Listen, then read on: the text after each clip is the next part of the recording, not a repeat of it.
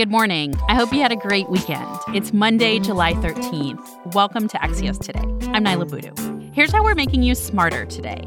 Mike Allen speaks to Roger Stone, who just had his sentence commuted by President Trump, plus how the coronavirus is disrupting meat consumption.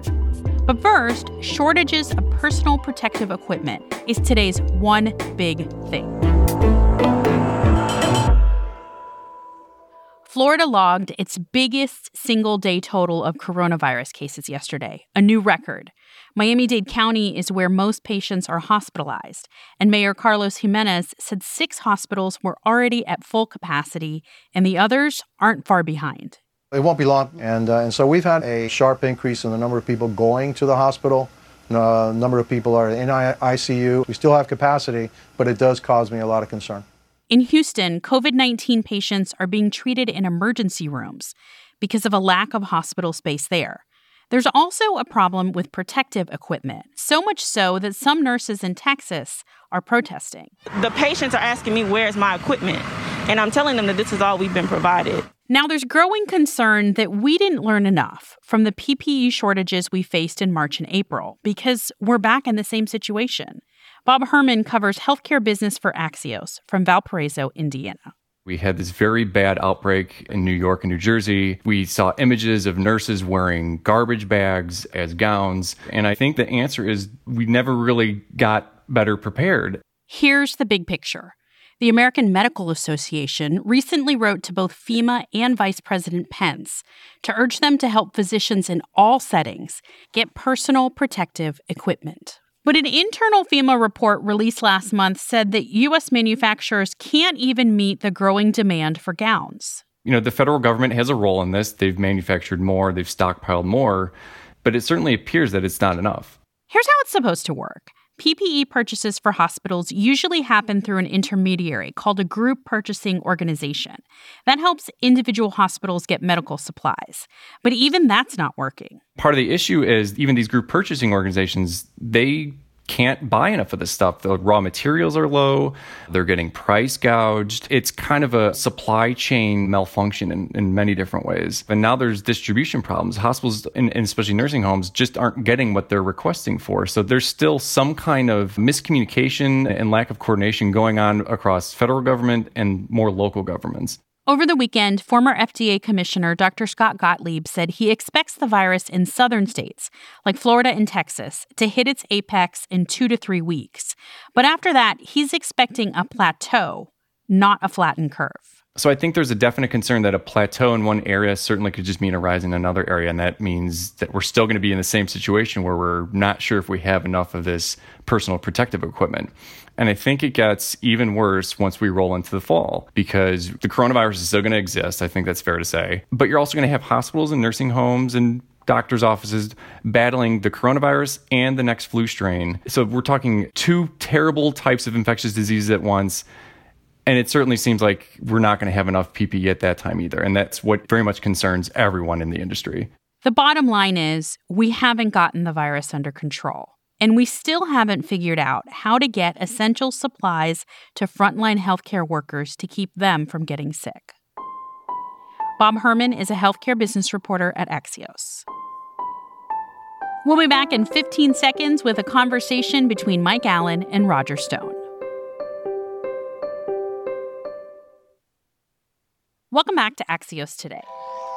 Axios Insider is a sneak peek into our newsroom. Today, we have a conversation straight from Mike Allen's phone. It's with Roger Stone, 3 days after President Trump commuted his prison sentence. Stone was convicted of lying to Congress, witness tampering, and obstructing a proceeding. Hello? Hey, it's Mike Allen. How certain were you this was going to happen? I had no promises. I had no assurances, but I had prayed fervently, as I told you, and I believed the whole matter was in God's hands and that God would provide, and he did. I saw you we used the pictures of you and your personalized masks outside your home on Friday night. The president literally called your cell phone. What happened? That is correct. He called to tell me that he had just signed the papers commuting my sentence. How do you sound? He sounded upbeat. He was very kind. He was very gracious. Did he ask you for anything? No, not at all.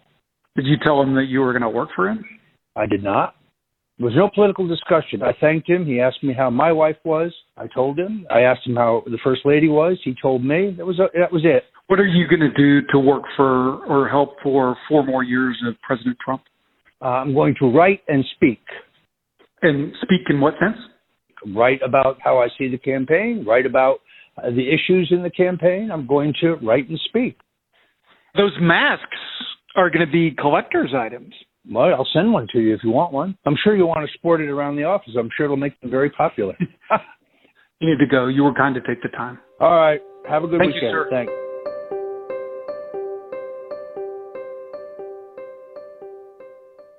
Will the pandemic change what's in an all-American burger? Better. Turns out these beef lovers love plants too. That's an Impossible Whopper? I'm a damn fool. Our shopping and eating habits around alternative meats have really changed in the past few months. Here it is by the numbers. Impossible Foods says its grocery store footprint has increased 18-fold since March, and it expects to see a 50-fold rise by the end of the year.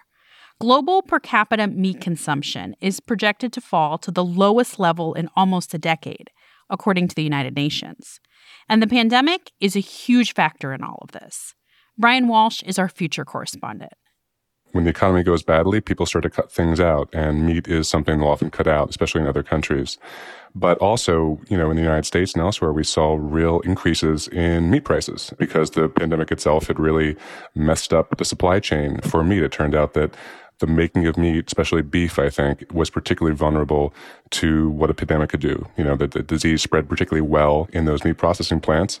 They got shut down. But Brian, alternative meats aren't necessarily cheaper. Why are we seeing that on the rise? Well, I think we're seeing the rise of alternative meats, for one thing, because they were more resilient than meat to the effects of the pandemic. Meat processing plants are really densely packed with people, much more so than most manufacturing facilities. Beyond Meat, Impossible Burger, those kind of places, they're not on the same timescale as conventional meat. They can use ingredients that exist, ramp up, ramp down as needed. So while they are more expensive, that price difference really began to shrink. At the same time, I think you'd had people interested in trying this stuff out for other reasons, for health maybe, or for the environment, for animal cruelty, or just because it was kind of new and different.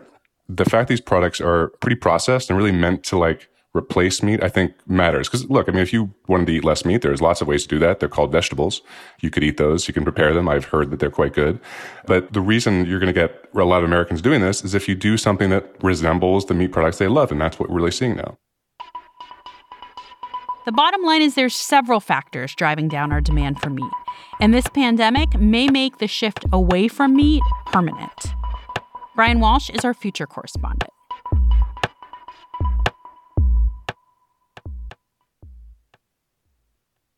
Before we leave you for today, we've got a story about sharing that you're sure to share. Fridges with free food are the new Little Free Libraries of New York City. We have almond milk, coconut milk, some beans, tomatoes, carrots, you name it.